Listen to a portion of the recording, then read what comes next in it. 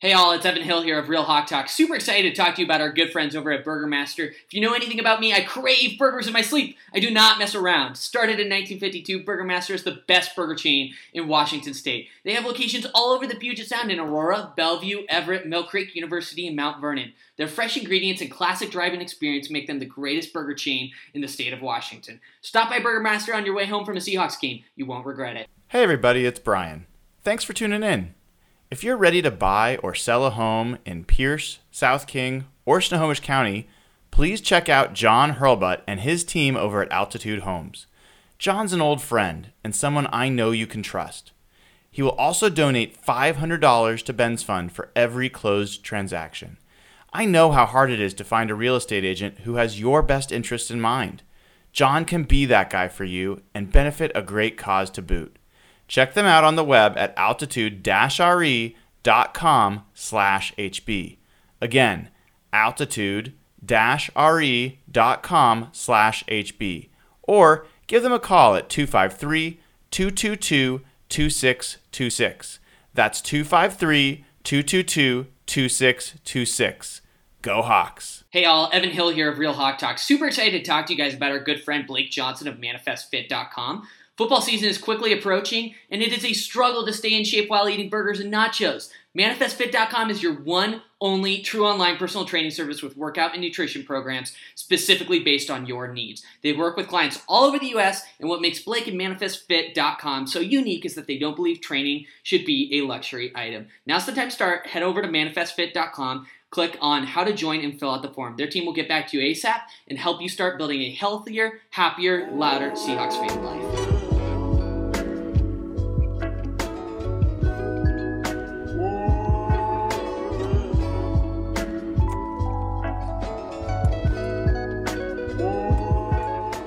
Hello, everybody, and welcome to this week's episode of Real Hawk Talk. This is Brian Nemhauser at Hawk Blogger on Twitter, and we have a ton to cover tonight. There's actually, the Seahawks have been generous in giving us a lot to think about and talk about, which we will. And before I do that, as always, going to bring in our awesome crew this week, and we are going to start with Dana O'Gorman at Dana OG on Twitter. Dana, how are you doing tonight? Well, I'm good. Today was an interesting football day, not just Seahawks wise, but kind of all the way around, and it's exciting knowing that starting in just a couple of days we'll see some preseason games. So I got football excited today. You know what I mean? Like, to get that, like, it's like, it's like, oh, it's not just talk, and we actually get to see players on the field. I don't count the Hall of Fame game. It's just so boring. But I think that, I don't know, this week I finally kind of got a little jazzed. So hold up.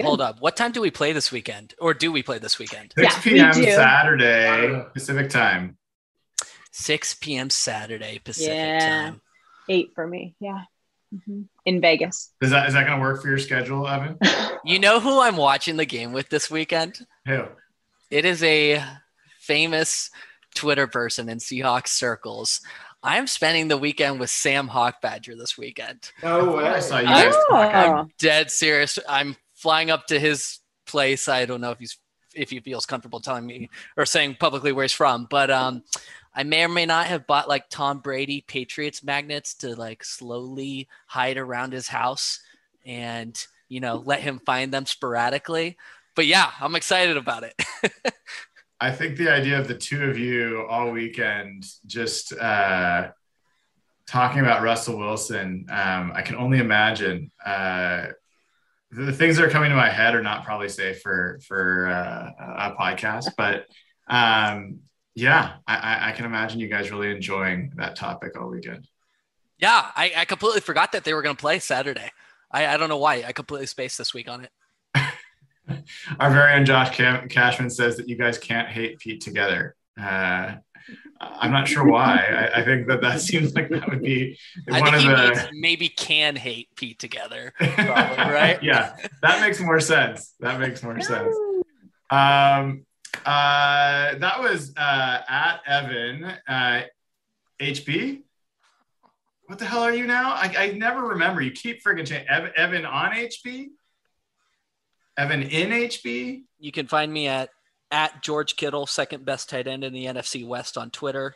That's where I tweet the most from. He's up a notch or two. He's usually like the fourth best by your ranking. Oh man, I can't wait for this season. I'm already, you know what? I thank you for the introduction, but like I'm starting to already get irritated with the 49ers. Just like a week or two in. I'm already getting annoyed. So yeah, it's Evan Hill HB if you want to follow me. So Evan Hill HB. That's a lot. At Evan Hill HB. And the guy who's like, basically in and out. He cannot decide whether he wants to be part of this podcast or not. The famous internet of Canada is here. At Real Jeff Simmons on Twitter. Jeff, what's going on? Are you going to stick around, or are you not sure yet? So Zoom just did 2 updates on me and kicked me out twice. This wasn't internet related. It kept saying update, and I'd click OK, and it would kick me out. I had to just keep restarting. So this isn't my fault. I'm so glad that you are fully updated and ready to Zoom with us and drink with us. Ryan, I have a real quick question for you. Yeah, please. Did you trim your beard? No. You did not trim your beard. Mm-mm. Every episode starts like this now, Dana. I know. There's some allegations in the chat being made that you trimmed your beard, and it does look a little bit shorter. It looks a little cleaner. Oh, well, like when it was Mountain Man. Yes, it's been trimmed from when it was like super big. Okay. Yes. That was like weeks ago, though. We've done many shows since that's happened. Okay. I had to ask you about it. Dude, it was like 110. I couldn't have neck beard going on. It was not comfortable. Winter time. Oh, that's awesome. No, that is not the most interesting. That is not the most interesting topic. There's really like the thing that everybody on Seahawks Twitter wants to talk about, and it's the place we have to start is Phil Haynes is getting snaps at center. It has been a long time coming, and I'm telling each and every one of you that he is going to be the best center on this roster. And that may not say much, but god dang, like Ethan Posick, get out of here. Phil Haynes, please step forward. That's what you thought we were going to talk about, right? Well, you set that but one up so well. Listen, I pulled up the rosters. I pulled up NFL.com's rosters for each one of the teams in the division because I knew we were going to talk about that a little bit. And they only have one center listed for Seattle. Now, I know these are wrong, right? But is it a little creepy? They only have, and his name is Brad Lundblade. That is not. Yeah. Use our lads. Use our lads for no. No, they screwed me before. No, Jeff, that is terrible advice. Yeah. No, do not use our lads. It cracked me up. I mean, I looked through the rosters. It's basically right, but oh my God, that cracked me up. So I was only partially joking. For me, that's the biggest news. I am super excited that Phil Haynes is getting snaps there. I've been beating that drum for a while. I get a lot of crap for it. And when he takes over starting job and he's good, I expect a lot of freaking validation from all y'all. Okay. So I'm just putting that out here on the interweb. So, see, Jose Rodriguez is saying nobody cares. Jose, if you care about the Seahawks, you should care about the center position. You should care about the center. Sucks. Mm-hmm. It sucks. It's pretty Our center bad. position sucks. Okay. So we actually do have a bunch to talk about. And we were going to spend most of the show actually talking about the different position groups across the NFC West and ranking them, which we're still going to do. But man, we got some ground to cover before we do that. And I think we really do have to kick it off by talking about the Jamal Adams contract situation, which there's been a number of updates in the past few days, even few hours. And we are fortunate to have Evan Hill for this at Evan Hill HB. No? Yeah, you got it. No, you got Just it. change your names on the screen, you guys. It's not that hard. Yeah, well. You know how I am with technology. Should I start us off with this report that we received from the Seattle Times? Please. Yeah, because I missed it. No. Start off with what you predicted in July for what his contract would be. And sure. Then I'm going to set you up for that. I want to, because I was reading that tweet and I know you were flexing a little bit, but I think it was a deserved flex. It was a deserved flex a little bit. It was pretty good. So what was your, let's be honest, what was your prediction in July? July 27, I did say 4-year extension, 70 million, 17.5 a year, 42 million in total guarantees, 38 million fully guaranteed. There is a difference. And then I did say it would be signed by August 6th. So obviously that's completely incorrect. I was a little too optimistic on the timing, but what was that, Jeff? Both sides thought they were coming to a deal that day. I was hopeful about it. I really was last week. Both sides thought they were coming to a deal. Okay. So that's sort of the context. I think that's the vibe a lot of us were feeling, contractually with Jamal. Adam Jude and Bob Condata from the Seattle Times both just released a report literally an hour ago. It says, blah, blah, blah, remain locked in on a 70 million staring contest Wednesday, each holding firm on their final offer put forth late last week. Now, this is where it gets really interesting. After a bunch of back and forth negotiations on Friday, so this last Friday, Seahawks made what they labeled their final offer, $17.5 million per year over 4 years. So $70 million with roughly $38 million guaranteed. Wow. So I said it would be $38 million fully guaranteed. I don't know if that $38 million reported number in the Seattle Times is total guarantees or full guarantees. My hunch is it's probably total. So I could be slightly off there. But it sounds like Jamal Adams, his camp, I forget his agent's names. It's like Kevin Connor and somebody from Universal Sports Management or whatever it's called. They countered with just $2 million more in total guarantees or just guarantees in general and wanted to move some bonus money. It sounds like up to year 3 from year 4, potentially, if I'm reading this correctly. But long story short, like my analysis on this, guys, is like, this is excellent news. Like if this is the ballpark that they get Jamal Adams in, considering the circumstance of, everything we've talked about on the show, the leverage they gave up with 2 first-round picks and a third-round pick and, not pre-negotiating an extension as part of the trade. This is a home run.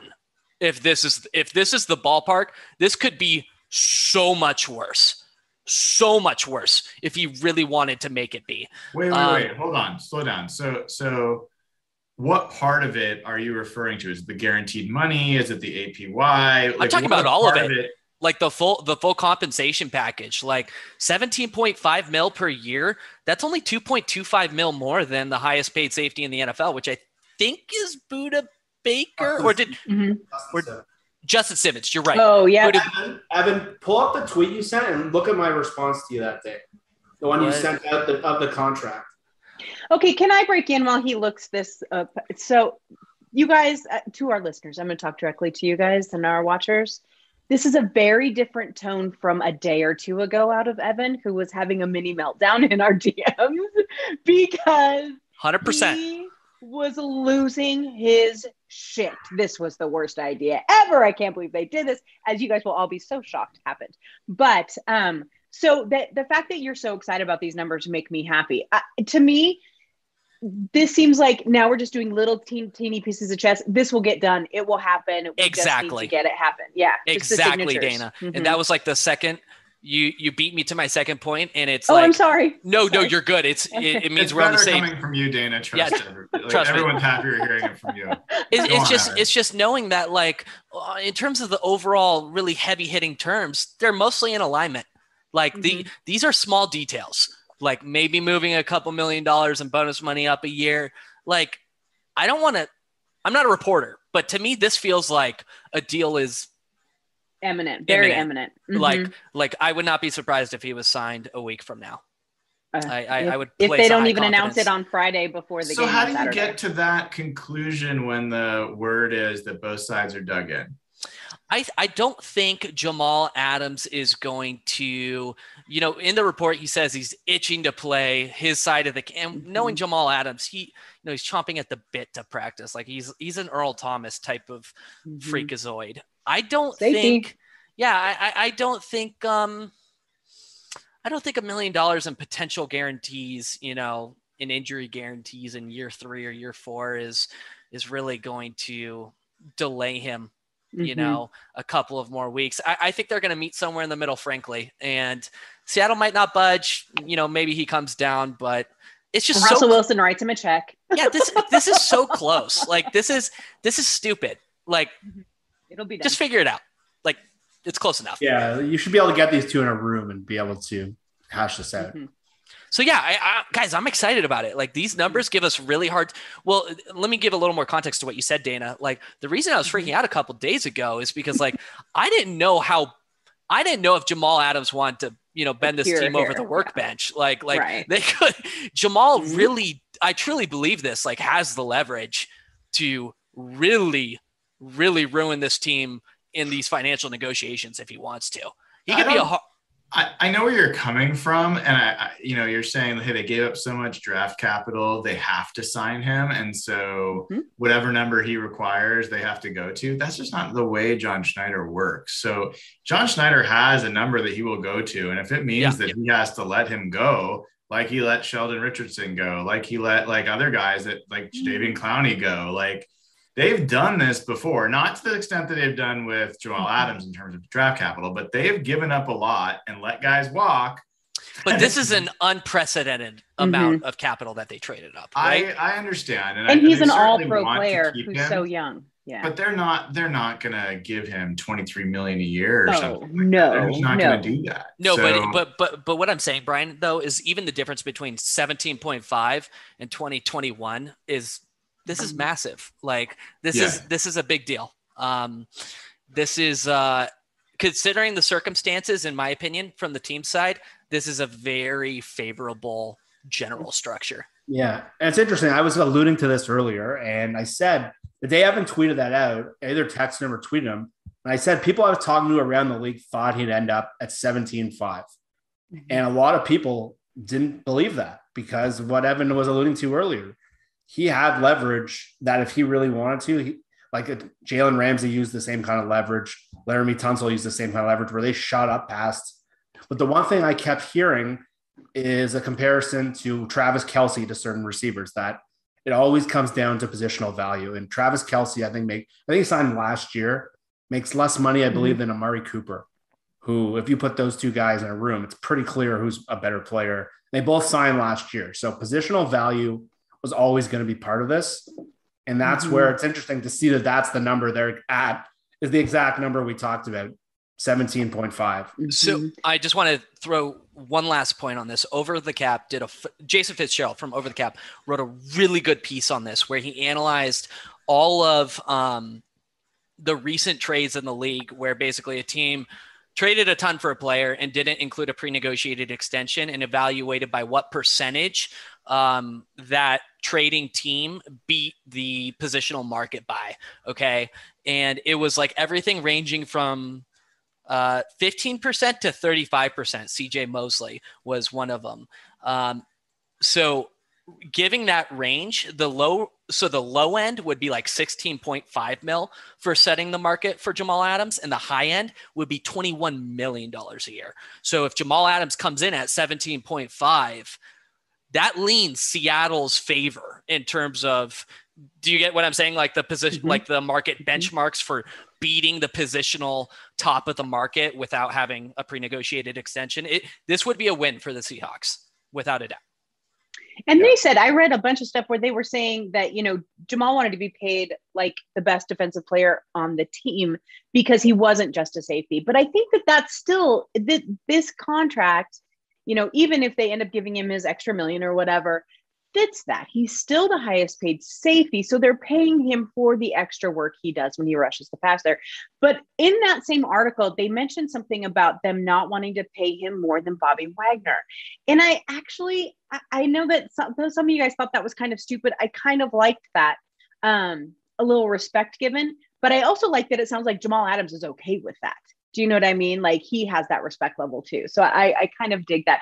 I think Jamal Adams wants to be in Seattle. I think he found a team that he likes and that he clicks with and that they use him the way he wants to be used. And so he's going to work just as hard as Seattle is to stay there. I think that's a really good point, Dana. And if this does end up getting wrapped up here, even if it's just before the regular season, I don't really care as long as it's before the regular season. and he signs in this range, and he didn't hold out, I personally will really appreciate the way he went about it. There's a lot of ways he could have handled this. And I mean, he certainly has some prima donna tendencies. I mean, the guy lights up a cigar and I mean, I love the guy, but this could have been super ugly. And if this ends up getting resolved the way it's hopefully going to get resolved, I think he deserves some credit. There's a lot of guys that could have, might have done this differently. And it would be great. I mean, to get a young star player like that in the fold. And quite honestly, the guy I think that's going to be the best player on the Seahawks defense for the next, 3 to 5 years. So I think it's a pretty big deal. And you know what? This might not be his last extension with the Seahawks. He will be 28 by the time, a 4-year extension is complete. Baby. So he's a young dude. Like he'll be getting his second free agent contract, before Dwayne Eskridge gets his first. Yeah. Literally. So I think that, that's sufficient on Jamal for now. I mean, it's obviously a big topic and something we're going to see get resolved here soon, we hope. There's like other couple of things that are related, some things that might come down after the Jamal stuff gets resolved. And obviously there's the Dwayne Brown situation, but there's also the reports that have been coming out that Russell Wilson is willing to restructure his contract in order to make some of this stuff happen. And we've talked about Russell restructuring a contract all the way through free agency and creating cap space as needed. One of the things I found interesting, and Evan, I don't know how much you know about this, but and someone's asking if I'm wearing a Bronco shirt. No, I'm not. I think I know exactly where you're going with this. Mm-hmm. I think this was a report from Bob at the Seattle Times, and he talked about that there's a benefit to Russell to actually having the deal restructured because it would cause his cap number and salary number for the next 2 years to jump. And so all of a sudden his base salary is in the 40s, and then his negotiating starting point for his extension or for his next contract would be $50 million a year.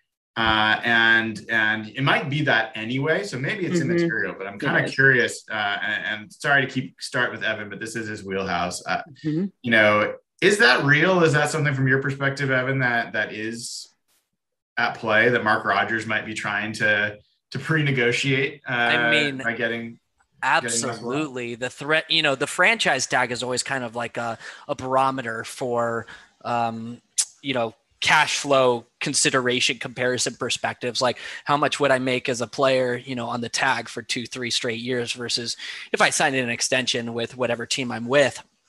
He's 100% correct. So if they did, restructure Russell Wilson's base salary this year, dropping his cap hit this year, and tacking it on as signing bonus on the remaining years of his deal, which is, I believe, just 22 and 2023, the threat of a franchise tag on Russell Wilson looks very not possible because the franchise tag, the way it's calculated, is 120% of the previous year's, the player's previous year's cap hit, or the average of the top 5 salaries of that player's position. But for Russell Wilson's case, it would be 120% of his previous year's cap hit. We're talking about like $49.6 million for a 1-year franchise tag, all up front, all in base salary, all in 1 year. So there's no flexibility to prorate that type. So basically, if the Seahawks were to do that, the extension talks for Russell Wilson in 2023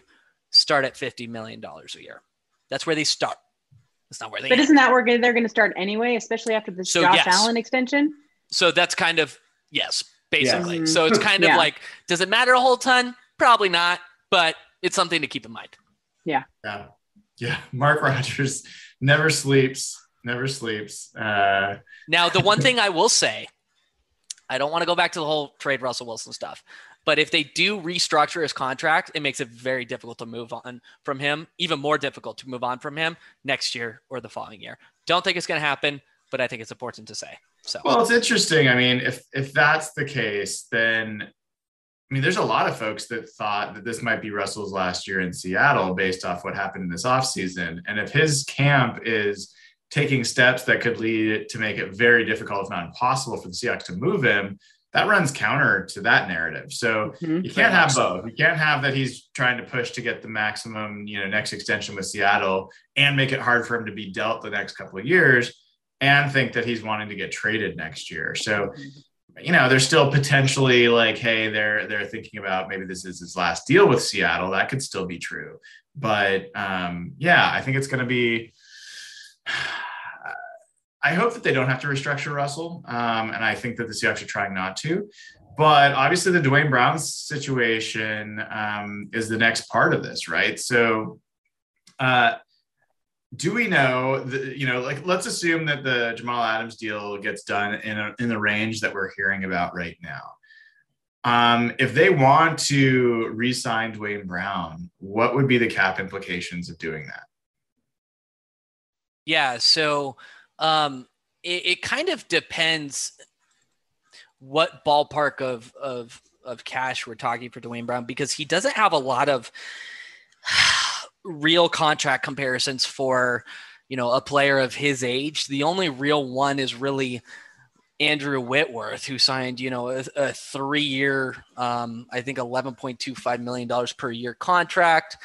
That only had $15 million guaranteed. Jason Peters signed a contract with $15.5 million in guarantees. I think Over the Cap nailed this as well. Jason Fitzgerald from Over the Cap. I think the market for Dwayne Brown is probably around $14 to $15 million a year. He's 11.3 right now on his previous extension. His like advanced analytics numbers, everything, basically all the grades on him say that he's only improving, and he had a phenomenal year last year. He's probably one of our best offensive players, frankly. I think knowing that, giving him a short 2 to 3 year, deal in the $15 million per year range is very reasonable. Guarantee 1 year, maybe half guarantee the second year, something like $25 million in guarantees. And, by that time, then he'll be 38, 39, and then you can retire. Exactly. You can move on from him then if you want to, but I think he has earned himself a little bit of a raise. And I will say extending him, should reduce his cap number. So that should not. It's not a cap situation. And there have been reports that they don't want to extend him. And that's concerning to me, guys. Right. Like I was going to ask you, Jeff, since I've asked enough of Evan and Dana for a little bit, like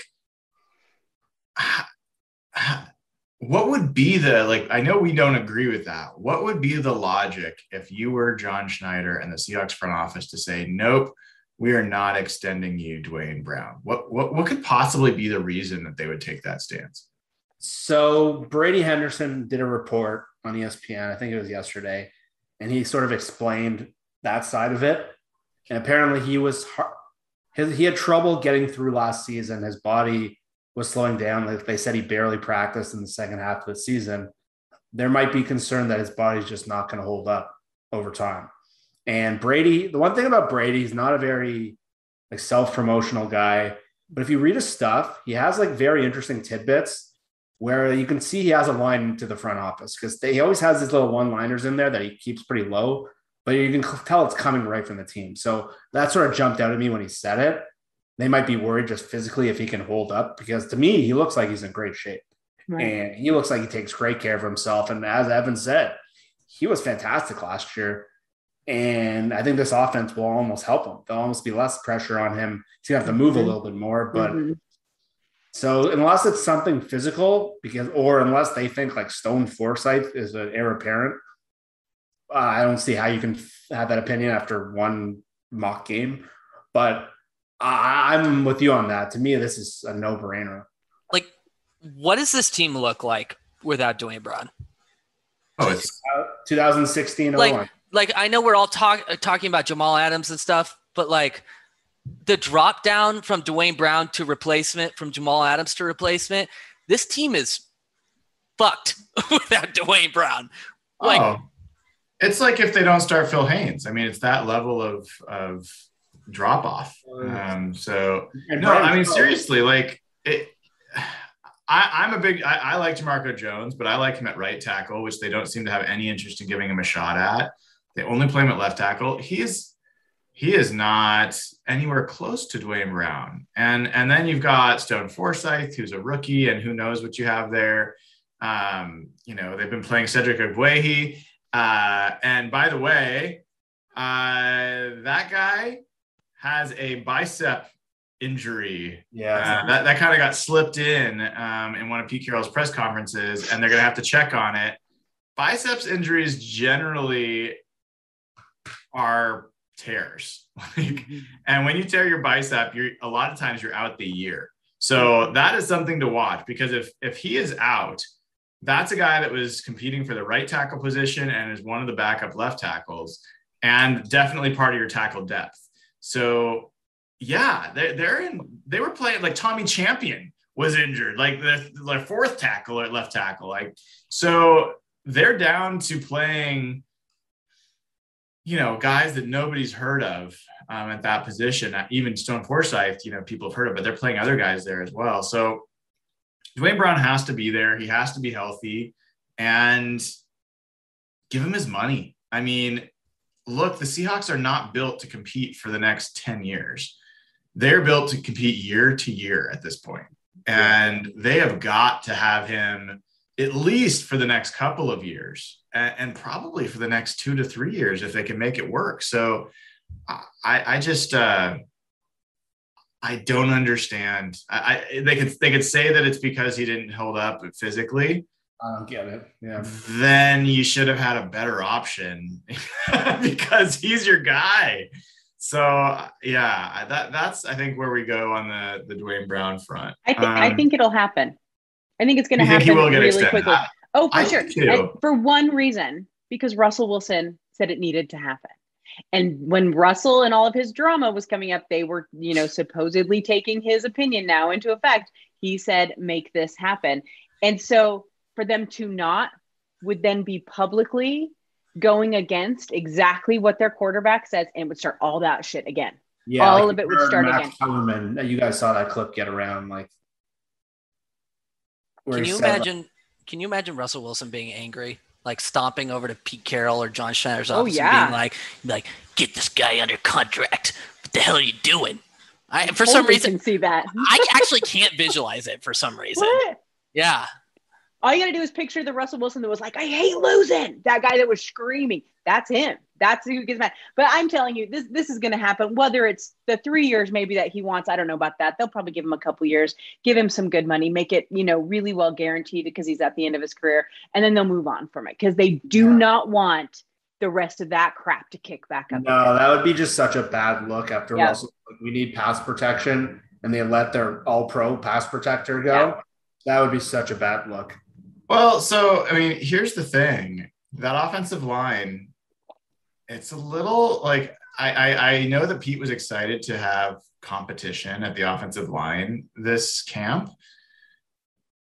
But now Ethan Posick has been out with a hamstring injury and re-aggravated that hamstring injury. So he was your expected starter. None of us were excited about that. I can't say for sure Dana wasn't. Dana's excited about a lot of things. Okay, she wasn't excited either. That's how bad Ethan Posick is. And then there's folks that are like, hey, Ethan Posick was good before he got injured last year. I think Ethan Posick was like a little bit above average before he got injured and then was, well below average after. I think that's who he is. I think he's a league average center, and that's not the worst thing. That's a ceiling. I just don't see much upside for that guy. Mm-hmm. And then you've got, Kyle Terrell? Kyle Fuller. Kyle Fuller. You're talking about just the center options. And I mean, that guy played some time, and at least he's a little bit more physical than Posick. But, so basically you've got him. And jokes aside, I mean, I actually do believe in Phil Haynes. But the reason he's getting snaps is because they don't have other options now, and they're having to, dig a little deeper. So that's the center of your line. Your left tackle's not there, and you've got a ton of injuries. we haven't heard anything about Gabe Jackson or Damian Lewis. I think they're doing okay. I think the guards are going to be damn good. I think Lewis is going to take a big jump this year. I think I heard good things about Jackson too. I think that's going to be a real strength for this team. And we haven't heard much about Brandon Shell. So I think he's been taking his snaps and doing what he needs to do. But guys, if two-fifths of your offensive line end up missing time, that is a big deal. That's a big deal. So I think that's definitely something to watch, and hopefully things trend in the right way. Don't play Posick another snap till the fourth game of the preseason at most. Like just sit him and let that hamstring heal, for God's sakes. That Creed Humphrey stuff is just, it's going to linger all year. It's going to linger about it. Okay. Right. But won't that'll get you guys exactly what you want. You want him out. You have these other options. There, it just boom, kills me. He's going to start for the Chiefs and he's going to be good. Well, Ray Roberts was all over me on draft day for being angry about them. And he's like, who'd you want in the draft? Who'd you want in the draft? And I was like, look, I'm not going to have an offensive line debate with NFL first-round pick offensive lineman. He's got me. Fine. But let's see. I hope I'm wrong. I always will say that. I hope I'm wrong that Dwayne Eskridge is amazing and Creed Humphrey and the other centers that were available end up being terrible and Ethan Posick ends up being great. I hope all of that happens. I'm not betting on it. I think we are going to regret that draft pick for a decade. I think that's how bad we're going to regret that draft. Joey Hunt is a free agent. That hair. I mean, Dana's hair is good. Joey Hunt's hair. I'm sorry, Dana. It's fair. It's amazing. All right. So I think that's contract stuff, which honestly, I don't even love talking about contract stuff, but people want to hear about it. So we got to cover it. Let's talk about some of the players. One that I was interested in, at least it caught my attention, and I want to hear from all of you if there's others that caught your attention. So after the mock game, one of our draft picks, one of our very, very few draft picks, Trey Brown, cornerback, got some love, made a play on a seam route, and hearing Pete Carroll talk about Trey Brown, if I was Trey Brown, I would have just my heart would have sunk. He was like, the kid, he's been making some plays, and when I look at the tape, he doesn't have any of those plays where he makes a mistake. So it was the most backhanded kind of, I haven't been watching this kid at all, and now I'm having to kind of talk about him comment. But Trey Brown was one of the guys at the first training camp that I attended. I was like, I like the way he's a little Oompa Loompa, he's a little short, but he's built like a bowling ball a little bit. He looks tough. He's very aggressive in how he plays the cornerback position, and interesting guy. So I was happy to hear that he's maybe getting a little bit more attention. It's probably also good news that the other corners are playing well enough that Pete Carroll hasn't had to look at Trey Brown and see what's going on there. So I don't know, Dana, I don't know if you have any thoughts on that, or if there are other players that, coming out of the camp, that the news that's caught your attention in the last week or so. I'm trying to find him on the list. I'm sorry, but he's a rookie from South Dakota, a wide receiver, Cade Johnson. So I had heard a little bit about him after he showed up on the roster, and a couple of people kept telling me, keep an eye on him. So I was looking in the reports to see if I could see anything about him, and there's not much. But the couple of things I did see was that they were, they were impressed with what he could do. He's a horizontal guy, right across the middle. And how desperate is Seattle for that? So I think that'll be interesting to watch that and to see if they fit some of those more horizontal guys into the scheme a little bit more. So that one will be interesting. The other one, well, we're all watching Freddie Swain, right? Okay. So, and then the other one, I actually wanted to watch Stone Forsythe. I mentioned that last week. I want to see what that kid can do. There was so much hype about him. And that's not, those are just the rookies. I'm really excited about Gerald Everett too. I think he's going to be a crazy good addition to the team. But I think that they added a few players to change the scheme up. So I'm excited to see if they do that in these preseason games. Yeah, the other guy that's been getting a lot of a lot of attention. Just got a nice feature article in the Times. I think it was today. Is Colby Parkinson continues to have a strong camp, and he and Russell seem like they've gotten really tight over the off season, and that's always It bodes well for the regular season. So I think that's one. The other news that came out that I think was today, right? That I think is worth talking about is Aldon Smith.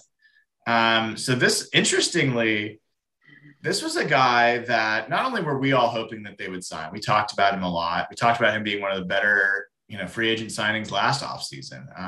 The Cowboys deserve some credit for getting him for nothing and getting production out of him. But Ken Norton Jr., who is one of the worst interviews of all coaches in the NFL, probably. I listened to his press conferences. I did. And he went off about Aldon Smith. He went off about the fact that he had seen him when he was with the Raiders briefly, and vouched for Aldon Smith with the Seahawks, and that Aldon Smith still thinks he's one of the best in the NFL. And Ken Norton Jr.'s comment, this was literally a week ago, was, and I'm not here to argue with him. He may still be that guy. He's getting into shape. He's doing things that other guys can't do. And I was like, all right, this is looking potentially good. And then today we hear he's been waived by the team. So Jeff, why don't we start with you on this one? What was your reaction to the news, and what are you hearing about it?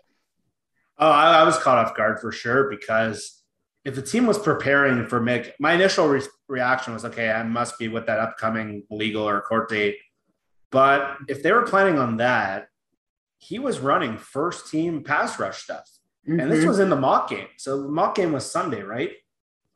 So 2 days ago or 3 days ago, he's running first team 3 technique. He's running all over the first team pass rush. And if you have a guy, you don't know if he's going to make your team, you're not wasting first team snaps on him, especially a guy who wasn't there last year. So something must have happened off the field. And just from talking and reading to people, it's not have to do with his other court case. It's something that it's like a personality fit or a team fit.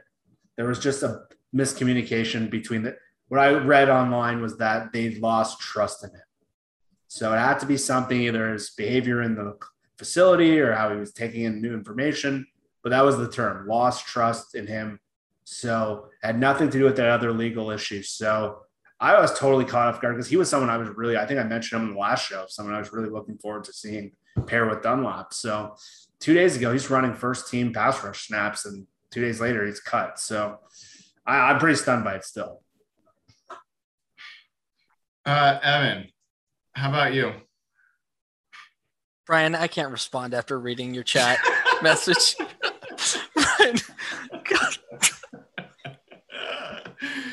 Evan and I play in the chat as well. So we I can't just have one conversation. As much as you guys fill my heart, I have to have multiple conversations at once. And this was probably, something I shouldn't have typed, but all the Colby Parkinson's talk, I was just like, is someone going to say that they have Parkinson's syndrome? Because that would be awful.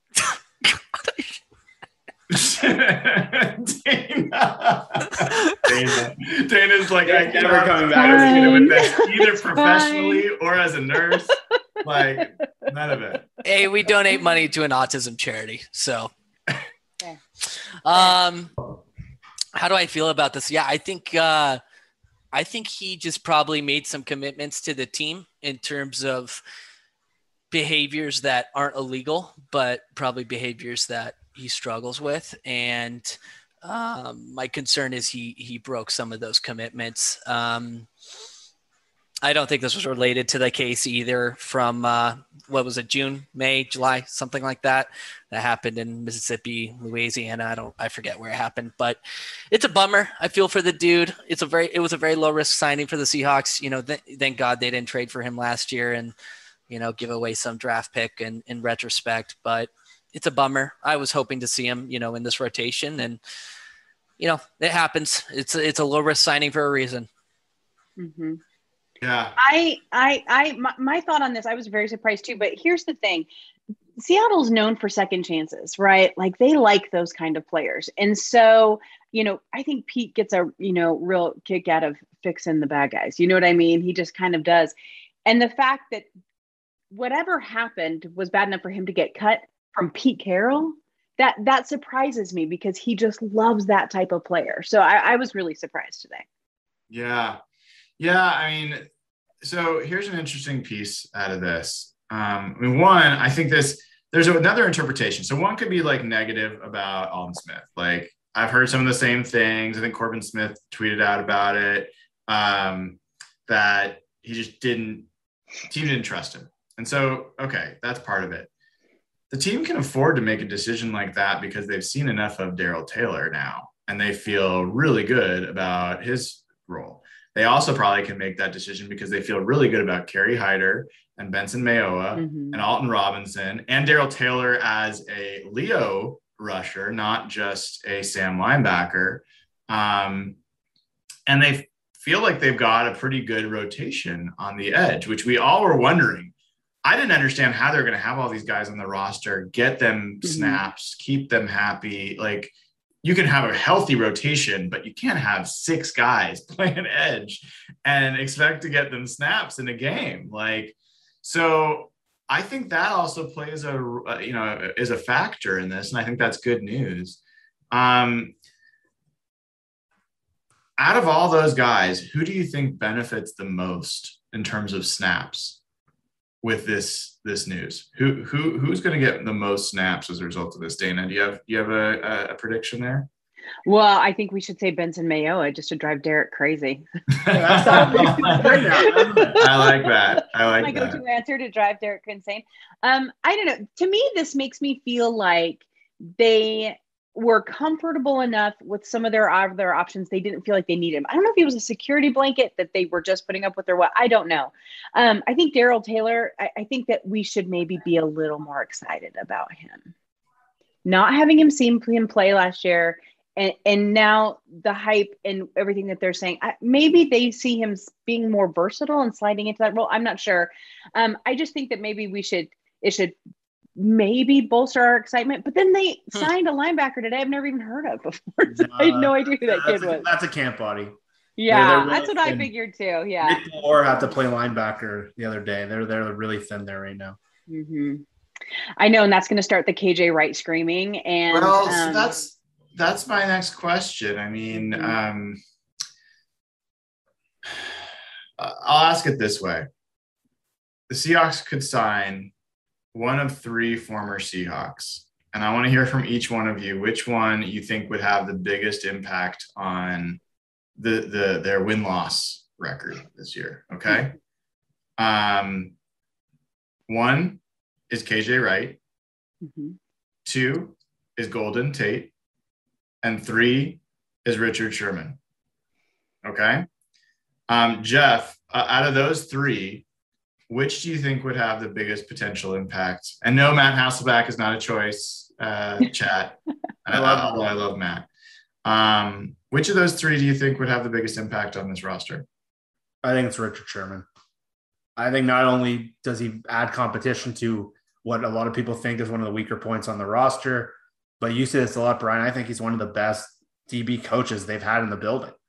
And I think getting him around Witherspoon and DJ Reed, guys he's played with before. Witherspoon was a big part of him coming to Seattle. I think KJ Wright might be the best pure player for this season, but I don't know how much he raises the ceiling. He'd be the 3rd linebacker. He'd only play in base. And I think you want, as Dana just said, I think you want Darrell Taylor on the field. I think it's a big part of why they're comfortable moving on from him. And I think they're very high on him. So I don't know how much. I love KJ. He played great last year. He's one of the smartest, most instinctive players I've ever seen. But I don't know how much he really adds to this team and where they need to grow. It would be probably their 3rd receiver.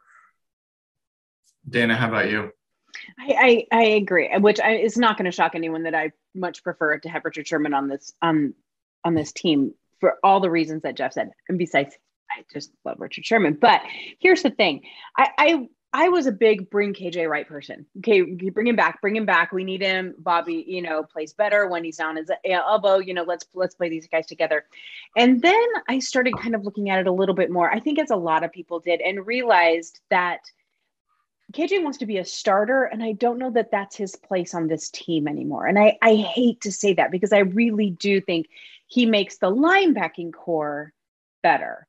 I don't know that he makes the whole entire team better. I think Sherman makes a much bigger impact. I mean, we have a lot more question marks about cornerbacks right now than we do about linebackers. And so I think that that's where the need is. I don't know the need for Golden Tate. And I think that I disagree with you on that. I wouldn't mind if they brought him back, but I just think that if the rookie's toe is better, and they said if he's, ran without pain for 5 days. I know, I agree, but there are other options. My question is, I'm wondering, you get the Adams deal done, you get the Dwayne Brown deal done, you play around, do we end up with a couple of more veterans? I don't know if they're the ex-Seahawks veterans, but do we end up with still a couple more veterans on this team? I wouldn't be surprised. Yeah. I mean, I don't think it's likely that they sign Sherm for the reasons we could all probably guess. Mm-hmm. I think it's more likely that they'd sign KJ than they sign Golden. Really? Just because I think the team is close and he just played for them last year. Yeah, and no surprise. I mean, for me, if I was to say which one I want them to sign out of those three, Sherman, no doubt. I mean, totally with you guys on that. But yeah, I still am not thrilled with the receiver situation at all. And I think that's going to be a problem for this team. I think Penny Hart over the next 3 weeks is going to be really important to watch. Yeah. Because I think they have a very certain skill set they want out of that third receiver spot. Mm-hmm. And Eskridge they wanted Eskridge over like a guy like Terrace Marshall, who's lighting it up in Carolina. They wanted a small, fast guy. And Penny Hart is the next guy up, and that may be why they're not going to Golden Tate, because they want that quick guy to complement DK and what Lockett does down the field. And they're moving up tempo. They want that speed element, and he's the next guy up. So I think the next 3 weeks, I don't know how many starters are going to play, but I think it's going to be really important to see if he can play. Mm-hmm. Yeah, I can't wait till midseason and Eskridge is killing it, and Brian's has to be like, all right. I hope so. That'd be awesome. You hope so. That's what That'd be awesome. Like, yeah. But Dana, it drives me crazy that we don't have what have they done on the defensive line? They have given themselves so many options that something like Aldon Smith can go wrong, and that doesn't affect the ceiling for this team really. Like, they still have a really good, solid group. Eskridge is down, and we're talking about Freddie Swain and Penny Hart. And this is absolutely hometown team, favorite team bullshit. Nobody in the league is worried about Penny Hart or Freddie Swain. Nobody. And to be honest, nobody in the league is worried about Dwayne Eskridge either. And so you've got bet on top of bet on top of bet, and none of them are proven. And to me, it makes all the sense in the world to have something that's a known quantity. And the idea that a guy like Golden Tate, yes, he's older, but he is durable. He is shifty and has always been a tackle breaker. So to have him come around, he's been a great punt returner in his time. Having him come around the edge on end arounds is fine. Yes, he's not as fast as some of these guys for sure, but he was a former running back. You can't tell me that he wouldn't be good in that role. And anyway, and he wants to come back. It's crazy. It's crazy to me, why you wouldn't bring him in, at least take a look and see how it goes. If this ends up going the way I think it's going to go, you guys are going to hear about this from me every friggin' week, because it's ridiculous. It is the simplest thing to solve. And at least all I'm saying is create a floor for the position, create a floor. And right now the floor is way too low. That's basically my concern. Okay. Can I ask you guys a quick question? Yeah. I know that we're running on time, but do you think a lot of these thoughts and opinions of ours, for the front office and for the coaching staff, they just want to get to that first game, see what they can see, and then there'll be some massive adjustments after that? Or do you think they're going to ride and die? There's always the veteran contract guarantee, which is after we remember the Clinton McDonald getting cut week 1 because they didn't want to pay, like, guarantee his contract, right? Like, there's been situations this front office has done that with veterans. So it's possible they would think about signing a veteran in week 2 and not before. So I think that is possible. I know we're short on time because Evan's got to go Betty bye. So do you have, can we talk about some patron questions? I really want to get into ranking some of the NFC West position groups, but I don't know if we're gonna have time tonight. So Evan, if you could pull up the patron questions, and this is a great time to remind folks, we just a couple weeks ago made our annual donation, $40,000 to Ben's fund. Now over $200,000 that we've donated, thanks to all of your contributions over time. And a big part of that is patreon.com/hawkblogger. So join up now. We got a new Ring of Honor member. It's awesome. We just got a new full year, patron that joined. Welcome to those folks. And there's still spots available. So as soon as you join, you get access to our Slack channel, which is always buzzing. And in fact, has even added a Mariners channel because we need to commiserate with each other about how friggin' frustrating that team is. Evan is in that channel all the time, 24/7 talking Mariners. So, I don't even see the channel. Did you not even give me permissions on it? I wasn't invited either. You have to join it. You have to join it. I'm not going to invite the whole crew. Oh, you're right. It's Mariners talk. Oh, wow. See? Oh my God. Royals fan. All right. I've got some questions. Brian, I'm going to give you this one. Okay. What are some fair expectations for the tight end group? And more particularly, whatever his first name is, Parkinson. I'm blanking on his first name. Colby. Yeah, it's a really hard question, actually. And when we do our prediction show later, I think we're going to have some things. It's going to be hard this year to make some calls because, in particular, I don't think we know how Shane Waldron's going to use that tight end group. So you can base it off of what the targets and catches and things like that have been in previous years under Pete Carroll. But I think this might be different. I think this is a different group, and I think that they're going to get more action. I think Gerald Everett may end up being the third most targeted player in the receiving of the receiving options. Like, that's possible. I'm not counting running backs who obviously get a bunch of targets, but like of tight ends and receivers, I think he might be the third most targeted. I think Will Dissly is the sleeper. I think everyone is sleeping on this guy because he's had so many injuries. And last year he came back and he just wasn't the same impactful player. So I think people have just written him off. I think Will Dissly is going to be the guy we saw again, who's like, how is that guy open all the time? And how is he catching 2 touchdowns a week? And why do people keep talking about George Kittle? Because Will Dissly is the best tight end in the NFC West. So I think Will Dissly has like serious upside compared to what people are expecting.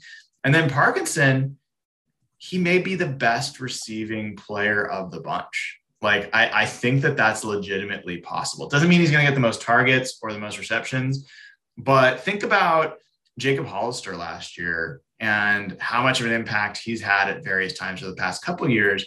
Colby Parkinson is taller, faster, better. And I think you put him in that third tight end position. I think this is a guy that will be someone who's pressing for starting snaps really soon. And I think that's great news for Seahawks fans. I think Colby Parkinson is going to be an impact player this season. I think that's a big thing to say for a third tight end. So I've got a really good question that I'm going to ask you all to go on the record early on, and we'll just go round robin real quick on this. Who is your surprise cut once the 53-man roster is set? So who is the biggest surprise cut yeah, you get my point. Jeff, I'm going to start with you.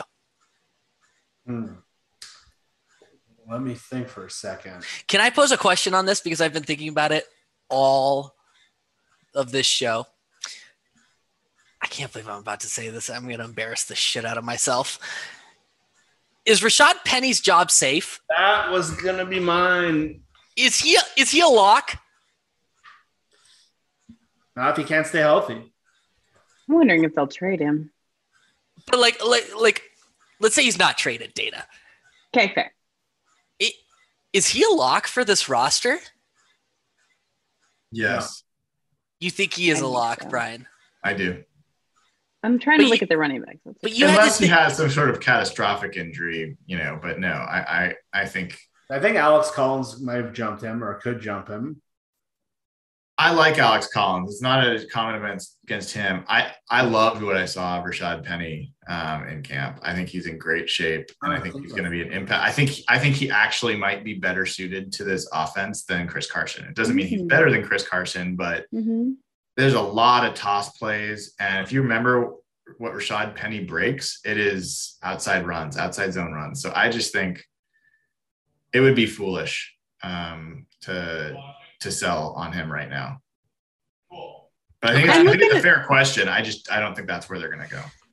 Yeah. I mean, look at who's there for running back. You have some guy named Cameron Scarlett, Rashad Penny, Josh Johnson, Travis Homer, DJ Dallas, Alex Collins, Chris Carson.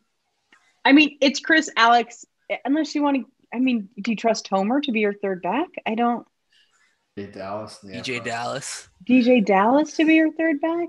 I mean, think about it. We lose 3 a game, right? Like that happens all the time. So it's like, I don't know. I think that he's there just because he's better than the rest. I think Carson Collins and Rashad Penny will be there. I think Jason Myers is a goner for sure. Yeah. Actually, one of the Patreon questions was, and I kid you not, from John, which week of the season will Nathan Ernst finally embrace Jason Myers as the best kicker in the NFL? John, the answer is never. Jason Myers could never miss another kick in his lifetime, and that nerd who is not on this show tonight would never admit his failure and his failed prediction on Jason Myers. We love Nathan. We love Nathan. But we also hate him. But we also hate him. Wrong is not something Nathan does. You can decide whether that's a good thing or a bad thing, but it won't happen. That actually was one of the questions, by the way. So Dana, what was your answer, or did I miss it? Well, honest to God, I mean, Smith was pretty shocking to me today. That I didn't expect that. But looking at everyone who's left, I'm gonna go with John Ursula. Okay. Did Rasheem Green get cut? No, that's an interesting one. I think Rasheem Green's a good call. I'll say Ryan Neal. I think that would be a pretty big surprise, but I think it sounds like he's been the Adams backup, and they're pretty comfortable. Yeah, that's why it would be a surprise. I think we've got Blair. I think Ashari Crosswell's played well. I think today was a surprise cut. I think that was going to be the one that was going to happen, and we would have been. Which one? I think today. Alden Smith. Yeah.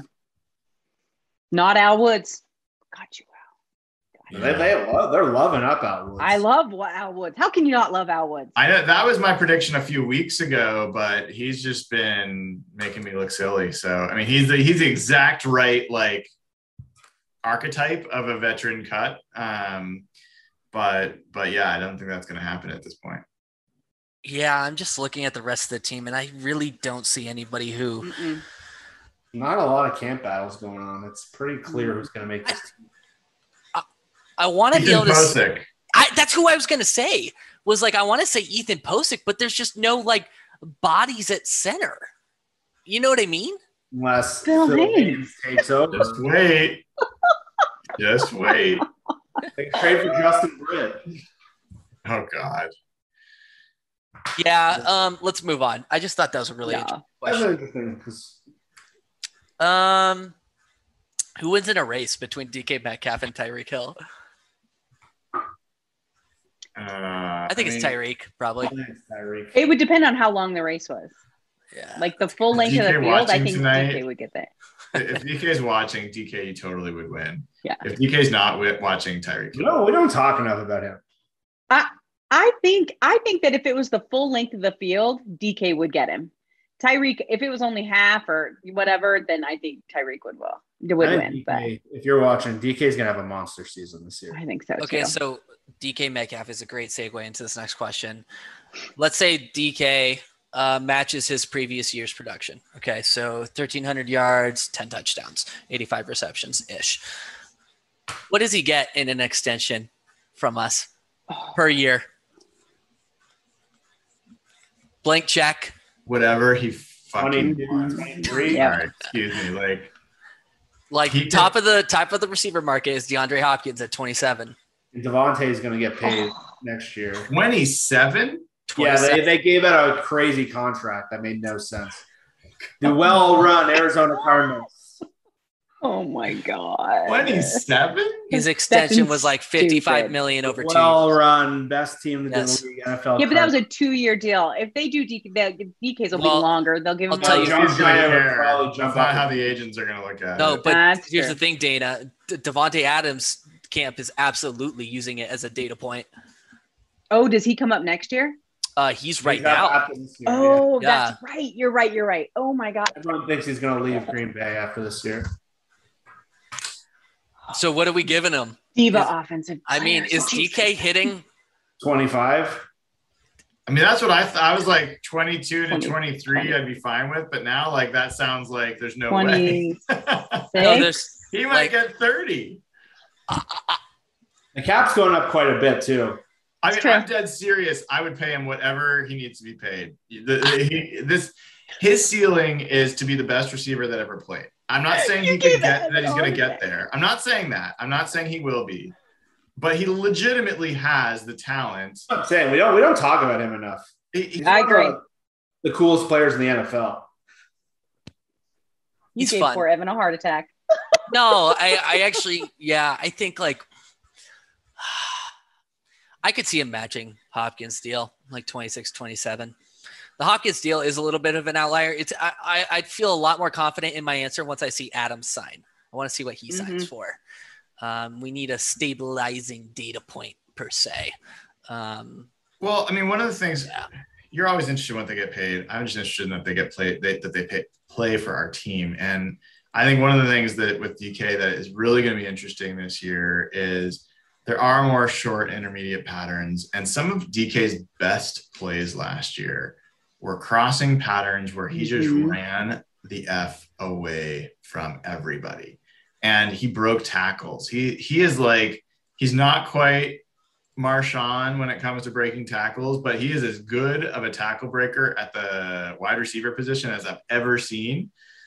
So I think that we're going to see different sides of DK Metcalf this season than we have in the past. And if they are running shorter patterns, he might have 120 catches this year, and he might go 1,800 yards and 20 touchdowns. Like, those are all totally possible with him. Like, he's that good. So we'll see. I hope that he owns the Rams a little bit. Like, we need him to be the alpha in the division. And he wasn't always that against the Rams, and he needs to be. So that's my big hope for DK this year. How do you think the return specialist battle will play out this year? Who do you see returning punts and kicks this year, considering it's currently wide open? Jeff, what's your take on this? I thought DJ Reed looked very good returning last year. I think he was better on punts than kicks. But he's just a small, quick guy, and he really turned the field up really well. I thought he was really comfortable. If he's starting every down corner, I don't know if they'll want to use him both. Am I hallucinating, or did we draft somebody who's like a punt returner or a kick returner? It's not Trey Brown, right? Eskridge was and Brown was. Bridgewater, yeah. So- Okay. Interesting. Trey Brown was the really good one, though, wasn't he? I think so. I think so. In college. Yeah, maybe he Okay. does kicks, and maybe you do DJ Reed on punts. Whatever, as long as Lockett isn't back there, honestly. Yeah. No, Right. no more Earl Lockett. matters. Thomas. Yeah, you remember when they put like Reggie Sherman back there, and it was Earl like, Thomas was the worst one ever. it was like, guys, what the fuck are you doing? Like, just put me back Fumbled the there at ball this in the point. season opener. It was so bad. Any other questions? That's pretty much it, guys. Yeah, every week we do that. We got to get back into this habit of doing those Patreon questions, so I'll make sure to do it next week. Okay, since we teased it, we got to do one position ranking. One. Let's do it. Okay, and this is going to be somewhat easy. You don't have to do any research. But we're going to do quarterback. NFC West quarterback, starting quarterback. 1 through 4. And we're going to assume that it is Matthew Stafford in LA, Kyler Fuller. Oh my God. I can't remember. Kyler Murray. Kyler Murray, my God, what's my problem? In Arizona. And we're going to go with Jimmy Garoppolo in San Francisco. Are we agreed that that's most likely the starter for the season? Yeah, I think for September. The Niners should take it extremely slow with Trey Lance. I think we should protect his body, his mind, his health. Let's do this. Let's slash that one. Garoppolo / Lance. Okay. Because let's assume he's going to get some snaps, okay? And then Russell. So 1 through 4. And Jeff, I'm starting with you on this one. I think Russell won by considerable margin. I have Matthew Stafford 2. I have Kyler 3, and I certainly have Jimmy Garoppolo 4th. Dana? Exactly the same. I have Russell up here and all the rest of them starting about down here. And it's no disrespect to Matt Stafford. I get murdered for this on Twitter all the time. I get it. He's got a great arm, blah, blah, blah. You know, his ratings were never all that great. So I think it's Russell, Matt Stafford, and then Kyler, Jimmy. I don't think Jimmy Garoppolo will, if he starts, he will not play longer than the month of September. And so I think that you have to throw Lance in there, and he's going to look like a rookie for a while. So they need to be at the bottom. Evan? I am so incredibly tired of hearing how overrated Matthew Stafford is. I just want to say that from the get-go. Matthew Stafford is going to struggle more than any NFC West quarterback this upcoming season. Wow. I'm That's dead a big serious. statement. He is entering hell, the pit of hell, with defenses in the NFC West and pass rushers, and he just has not experienced that in the NFC. Well, he did experience it in the NFC North, but I think it's a whole nother level here. I think in terms of physicality of defenses. So I think it's Russell. I think it's Kyler Murray. And then I think it's Trey Lance, who is going to unfortunately probably have a pretty productive rookie season. And I think Stafford's really going to struggle this year. That's interesting. I'm with you on it being Russell and then Murray. I actually have Murray over. For me, it's still Stafford and then the 49ers situation. But I think Stafford's a little bit, he took more of a step back than I think people realize and is a little bit older than, I think we'll just have to see. I think he makes them a lot better than they were with Jared Goff for sure. But I ran some numbers where I was actually surprised how similar Goff and Stafford were in a number of ways. And that surprised me, at least at this point in Stafford's career. And Murray, I just think the guy's incredibly talented and was part of the MVP conversation at one point last year. And, still is young, still making mistakes. Maybe doesn't have the best coach, but that impacted my rankings. What's that? That impacted my rankings for 2. Yeah, but for sure. Sean McVay is starting to resemble his mentor in certain ways. And I'm curious to see, if you guys know who Sean McVay's mentor in football is, it's John Gruden. And one of the things with John Gruden was every 2 years, he would turn on coaches, turn on quarterbacks, and get to the point where he would drive them bananas. And if you ever hear Chris Sims talk about John Gruden, there's some striking similarities there. So I'm very curious to see how this relationship goes because they're clearly in the honeymoon phase right now. Yep. It's going to be interesting. I'm looking forward to seeing these guys in action. Arizona fans certainly seem to think that they've got so confused. The tiger by the tail right now. And we'll see. We will see. All right, folks. That's been, I told you it was going to go fast because there's a lot to cover. We have our first preseason game Saturday night, 6 p.m. Pacific time. I haven't even told you guys, I'm planning to try to do that live like we did before. I don't know if Jeff, if you're open or anyone else is open, but what we've done sometimes in the past is some of us will get on. We can't actually stream the game, obviously, for obvious reasons, but what we do is we'll do a live stream of our commentary, play-by-play, as the plays happen. You do have to kind of sync it up a little bit if you're watching it because we might be ahead or behind you. but it allows us to kind of talk about the plays and what we thought we saw in different players along the way. So I'm going to try to do that, and it ends up being pretty popular. And we've had thousands of people tune in the past when we do that during preseason games. I get too crazy during regular season to do it, to be honest. But yeah, so look for that Saturday night, 6 p.m. And again, if you haven't already, please click the like button. I mean, for God's sakes, folks, it takes 1 second. Just press the like button, click subscribe. We are here every Wednesday night, 8 p.m. Pacific time. You are going to find us here on a recurring basis, whether you like it or not. And you can join patreon.com/hawkblogger, support the blog, support the podcast, and support Ben's Fund and all the charities we've supported in the past. So please go ahead and do that. Enjoy the rest of your Wednesday night. And if you're in the Seattle area, get a fan. I hope you're you're keeping cool, because it's going to be hot for the next few days. All right. Take care, everybody.